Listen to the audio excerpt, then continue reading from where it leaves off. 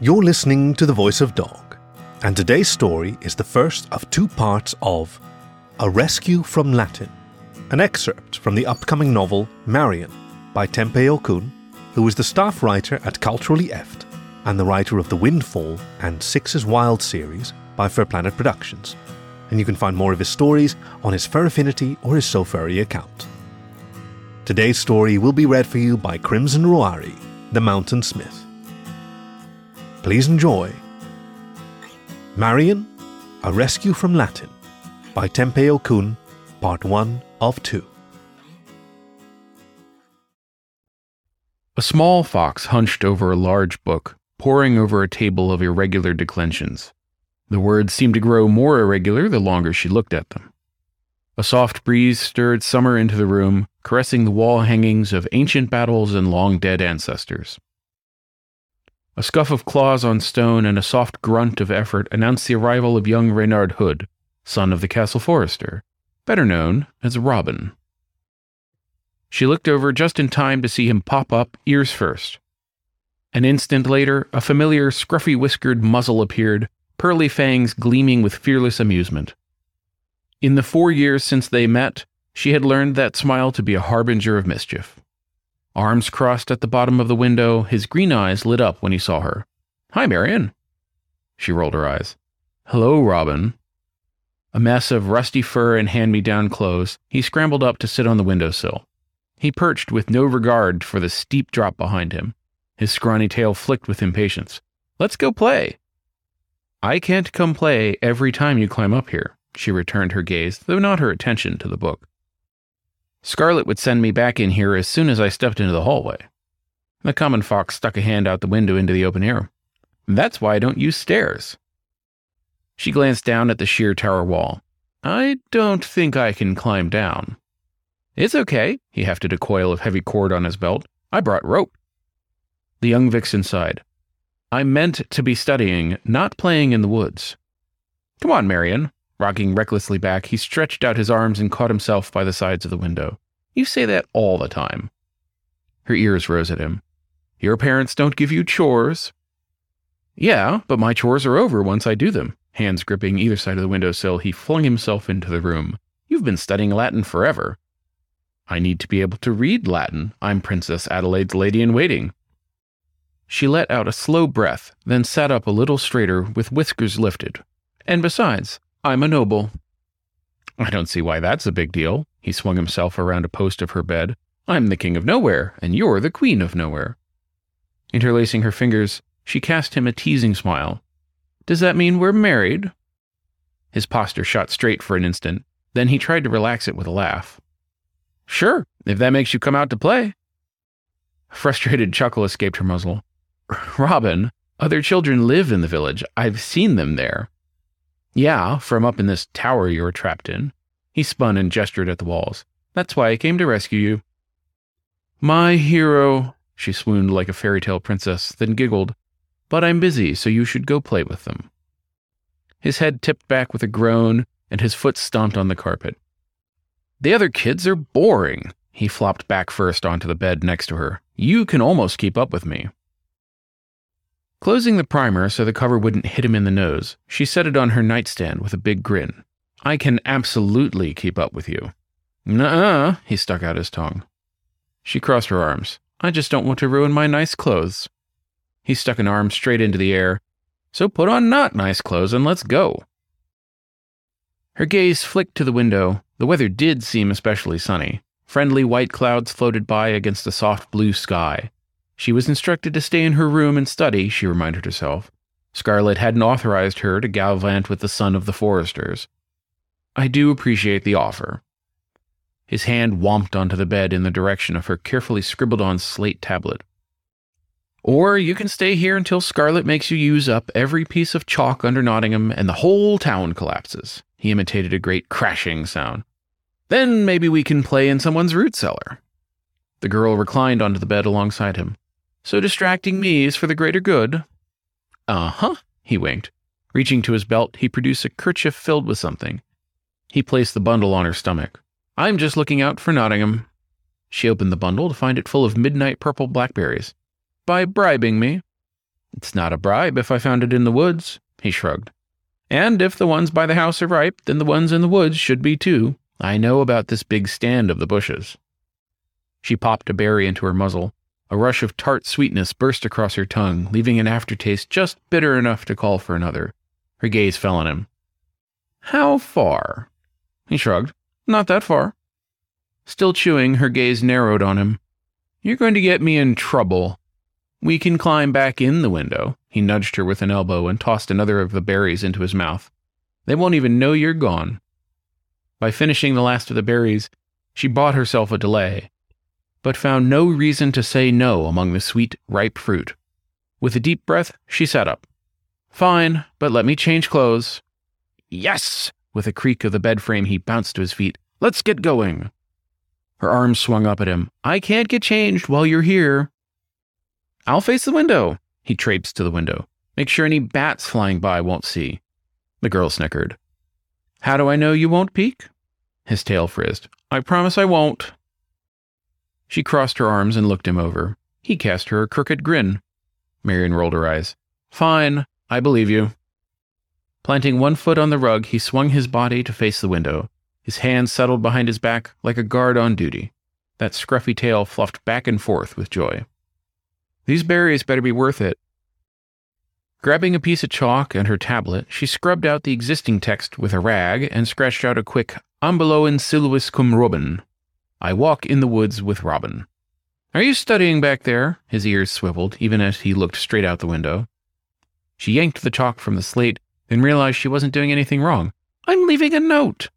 His scrawny arm spread. It sounded like studying. The young vixen groaned and set the tablet on her bed. Just watch for peeping bats. His tail flicked with amusement. I haven't seen any yet, but I'm looking. Digging to the back of her wardrobe, she grabbed the dress she'd been wearing when she learned why lap desks had that indentation for one's inkwell. She hurried into it, then reflexively dabbed the great ink blot with a claw to make sure it wasn't miraculously still wet. For all Scarlet's scrubbing, half the dress still looked like a map of the nation's marshes. A quick look at her friend showed him fidgeting, but still resolutely looking out for noonday bat passers-by. He stood at attention, save for his tail, which swished back and forth with impatient energy. Hopping into her shoes, she straightened her asymmetrical dress. Very well, I'm ready. About time. Robin sprang into action, triple-knotting the cord to her bedpost and leaping to stand on the windowsill. With a huge grin, he stood in the breeze and reached to her. Again, peering down the great distance to the ground, she cast him a look of wry suspicion, but placed her hand in his. As sure-footed as if he'd been standing on solid ground instead of perched halfway out a window, Robin helped her up. I tested every inch of this rope. It's Dad's good rope. Nervous, she slipped an arm around his midriff. She eyed the dizzying drop out her window. The inner courtyard lay like a child's toys, complete with miniature wagon and little basket herb gardens. That's really far down.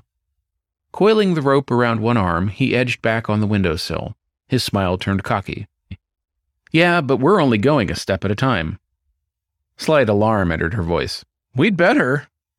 We will, trust me. His pearly fangs gleamed in a charming manner. Just think of the wall as a floor, like this. Holding tight the rope, he flicked a foot back and set it against the bare stone exterior. We're going around the side. It gets a lot easier after the first part. Ready? Yes. Her tail bushed out in anxiety. She squeezed him tighter. Don't let go of me. Rare humility entered his voice. His green eyes met her with tender regard. You know I'd never do that. He looped the rope around their waists. A blush glowed under her cheek ruffs. She looked away. Her mouth drew into a straight line. He was telling the truth, of course.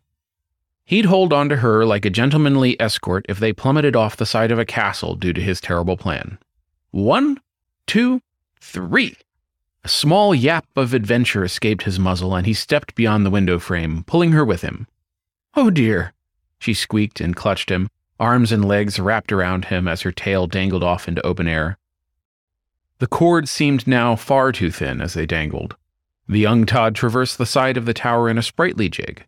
He seemed unaffected by her weight, or even his own. Don't be so loud, Scarlet is going to hear us. The funny twist he'd done with the rope slid it around one arm, then behind his back, then finally off his other arm. and it did so at an unreasonable speed. Eek! She buried her face into the worn fabric of his shoulder. Her stomach insisted they were already falling. We should go back. He paused in an instant. Are you sure? His hand gripped the cord tight enough to show his knuckles through the black fur of his hands. With a casual calm, he glanced from the window to the courtyard. Up is a lot harder than down. A mild breeze blew her tail against his, reminding her of their precarious position. Every muscle in her body wrung tight. I'm scared. Indifferent to the wind rippling his clothes, Robin hugged her a little closer. That careful tone returned to his voice, as if comforting her in a far more horizontal situation. It's okay. Just tell me which way we're going to go and I'll get you there. Her heart raced. Her breath caught. Nottingham, the River Leen, and vast Sherwood sprawled before her. How a view so similar to that out her bedroom window could petrify her, she wasn't sure. She pressed her face to his chest. Down, please. His dangling tail lashed with happiness. Sure, this is the good part anyway. Letting out another couple feet of cord, he whipped them around the corner of the square tower. His bare feet bounced a jaunty corkscrew path around the front of the tower to the top of the kitchen. Something in his steady embrace and the lack of falling to her death coaxed Marian into opening her eyes again. The wider landscape looked the same, though the wall parapets looked less like hostile spears and more like friendly shields. The sweet scent of the roses growing at the base of the tower drifted up on the breeze. With a final kick, not unlike the one that had started their descent, Robin hopped to the roof of the much lower granary like a paper fluttering to the floor. There.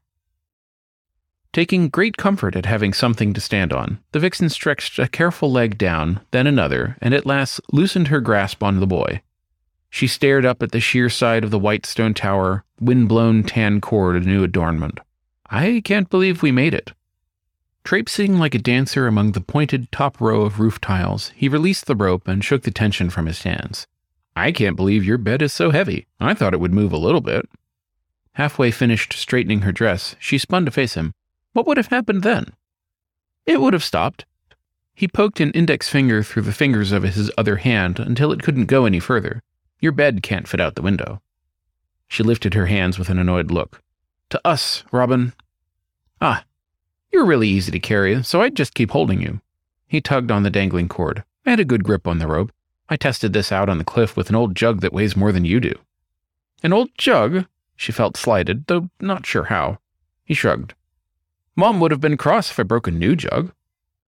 I don't think she would like what we're doing any better. The young vixen looked around and took stock of their situation. How do we get down from here? That's easy. Sitting, he scooted down the roof tiles and pointed over the edge of the roof. The stairs are right there. Following his example, she scuttled after him. I'm surprised you didn't want to go over the castle wall and down the cliff. He offered an apologetic roll of his eyes. Dad didn't have that much rope. With that, he dropped over the side of the roof and landed with a soft scuff at the top of the stone staircase. He raised his arms at her with a flick of his scrawny tail. Don't worry if you knock loose some roof tiles. I know where they keep the spare ones, so I put new ones back in when they break. Legs dangling, she peered down at him from the edge of the roof. A giggle broke through her dissipating fear. I should have known you were the reason some of them didn't match. Some of those broke on their own. He lifted his arms a little higher. Come on, before someone sees. With a deep breath, Marian scooted off the last row of tiles. Her stomach only had time for half a flip before he caught her. Her shoes landed once more on a surface the gods meant for them. See? He released her hips and whipped his tail back and forth like he'd shared a great secret. Fondness sparkled in his green eyes like the sun through a leafy canopy. Easy. She shook her head with a chuckle. You're impossible. Her already flustered heart fluttered in an altogether different way. She liked that he looked at her like that, but worried if she thought about it too much with him present, she'd wind up stammering like a ninny. That would not befit a future queen lady-in-waiting, no matter how many towers she'd just scaled. What do we do now? Dunno. Snake past everybody, I guess. His skinny form skulked down the stairs. Robin. Her fists propped on her hips. I may not know how to climb a castle wall, but I'm a better sneaker than you are. No way. I'm way quieter. He spread his arms. I can catch a bird in my hands. Stepping down the stairs as intended, Marian took his point by raising her index finger. Yes, but you get us caught every time we sneak into the kitchen. We're not trying to keep quiet. We are trying to keep from being told no. Mild pique narrowed his gaze, but he paused with trust and curiosity. What's that mean? She swept a paw in the direction of the castle staff at work. If people see you sneaking around, they're going to think you're up to something you shouldn't be. We just need to look like we're doing things we're supposed to. His rust-furred muzzle bobbed in a nod. That makes sense. She swept past him with a swish of her tail, then twirled to smirk at him with hands clasped behind her back. And unlike you, I actually have practice doing what I'm supposed to. The young Todd rolled his eyes, although the smile returned to his muzzle. Across the courtyard, a door clattered open. In an instant, his woodland stalking posture resumed, back low, ears flat, tail tucked. Marian grabbed his shoulder and straightened him back up into about as respectable as his posture ever got. Then she turned up his ears and untucked his tail. While she was at it, she straightened his tunic collar. There, stay like that, please. Robin tolerated her rearrangements with an affable tilt of the whiskers. Should I balance a book on my head, too? You had me leave all my books up there. Keeping her gait casual, Marian stuck close to the tower. She couldn't see who had come out of the old hall, thanks to the lush herb garden filling the keep's courtyard. From the timbre of the grumbling, she suspected the rat scullery maid. Steady sunlight baked a pleasant fragrance from the plants, likely obscuring their scents as well. Remember, he glanced up at the tower, I could get one. Keep your feet on the ground for one moment, if you please. Cleaning imaginary dirt from a claw, she peered around the corridor that connected the keep to the rest of the castle. Nobody there. Assuming her nursemaid, Scarlet, didn't gallop down to steal the gates, they had a fair chance. Come on. She took his hand. His ears straightened even further than she'd set them, but he gripped her hand in return. He made no complaint as she pulled him into the gatehouse. As they stepped into the cool shade, their footsteps echoed and amplified. Simple geometric patterns covered the plaster of the arched hallway. Here and there, it cracked and crumbled. He poked at the fresco and rubbed the resulting dust between his fingers. Why'd they put you and the princess in the old keep anyway? So you can't get away? The Rose Tower is not a prison. Prisons don't have flowers growing on them. She pointed back at the namesake rose vines climbing the structure, and Princess Adelaide is next in line for the throne. She needs to know how to run a household. Her paw tipped back at the small courtyard with what she hoped was at least a fraction of the princess's grace. Since the keep is like a miniature castle, Her Majesty decided it would be a good miniature household. Explains her miniature bodyguard. Robin's gaze flicked around as if checking the otter in question wasn't within earshot. And your miniature nursemaid. Scarlet is from Shetland. She tried to picture the map in her mind, down to the little islands. All the horses are small there. Proud of his observation, he pranced beside her, still holding his paw. And you're her miniature handmaid. Nobles can't be handmaids. She forgot sometimes that his family saw nobles less than any of the castle's other servants. I'm a lady-in-waiting. Right, he nodded. That's like a handmaid, but worse because it means more Latin. She snickered as they descended a second set of stairs. But less scrubbing. He scratched his chin. Not a very good trade. Floors and bedsheets get clean eventually. They emerged into the light of the castle proper. This much larger courtyard bustled with activity before them. Servants hung laundry, shook the chaff from wheat with winnowing baskets, and griped to the wind god whenever the two tasks intersected. 2 guards stood at the gatehouse, leaning on their spears, their tails twitching with gossip. A hare noblewoman sat on the steps to the grand tower, working at a hoop of needlepoint in the sunshine. 6 merchants packed their carts, seeing the last of their merchandise stowed. Her friend studied the activity. His green eyes flicked from person to person, from gatehouse to tower. Those black-tipped ears perked up as he listened, no doubt concocting a scheme. Marian busied herself with examining a stack of reed baskets sagged outside the keep gatehouse. A bit old and brittle, probably destined for the rubbish heap, but they could serve her purpose. Robin's gaze continued to dart around the castle. Okay, my dad's good rope is back in your tower, so we're going to need to get the rope from the well, and we're going to need to get something to use as a grappling hook. Maybe if we could get some breadcrumbs, we could get a bunch of pigeons to land in the courtyard. Or we hold these baskets. She handed him 2 and took 2 more for herself. Spinning to face her, he accepted the woven baskets and turned them over in his paws. We're going to need bigger ones if we're going to hide under them. We're going to walk out the front gate. With one in each hand, she feigned a casual stride, then spun before him with a wink. The guards probably won't even notice us if we leave when those merchants do. They're supposed to keep people out of the castle, not in. If anyone asks what we're doing, tell them we're going out to pick blackberries. I don't think your plan is gonna work. He glanced at her with hesitation, though not objection. She bumped him with her shoulder. Trust me.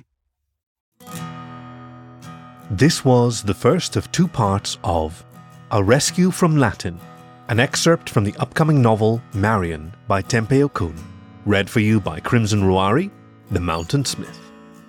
Tune in next time to find out how having Robin Hood as a best friend can lead to trouble. As always, you can find more stories on the web at thevoice.dog, or find the show wherever you get your podcasts. Thank you for listening to The Voice of Dog.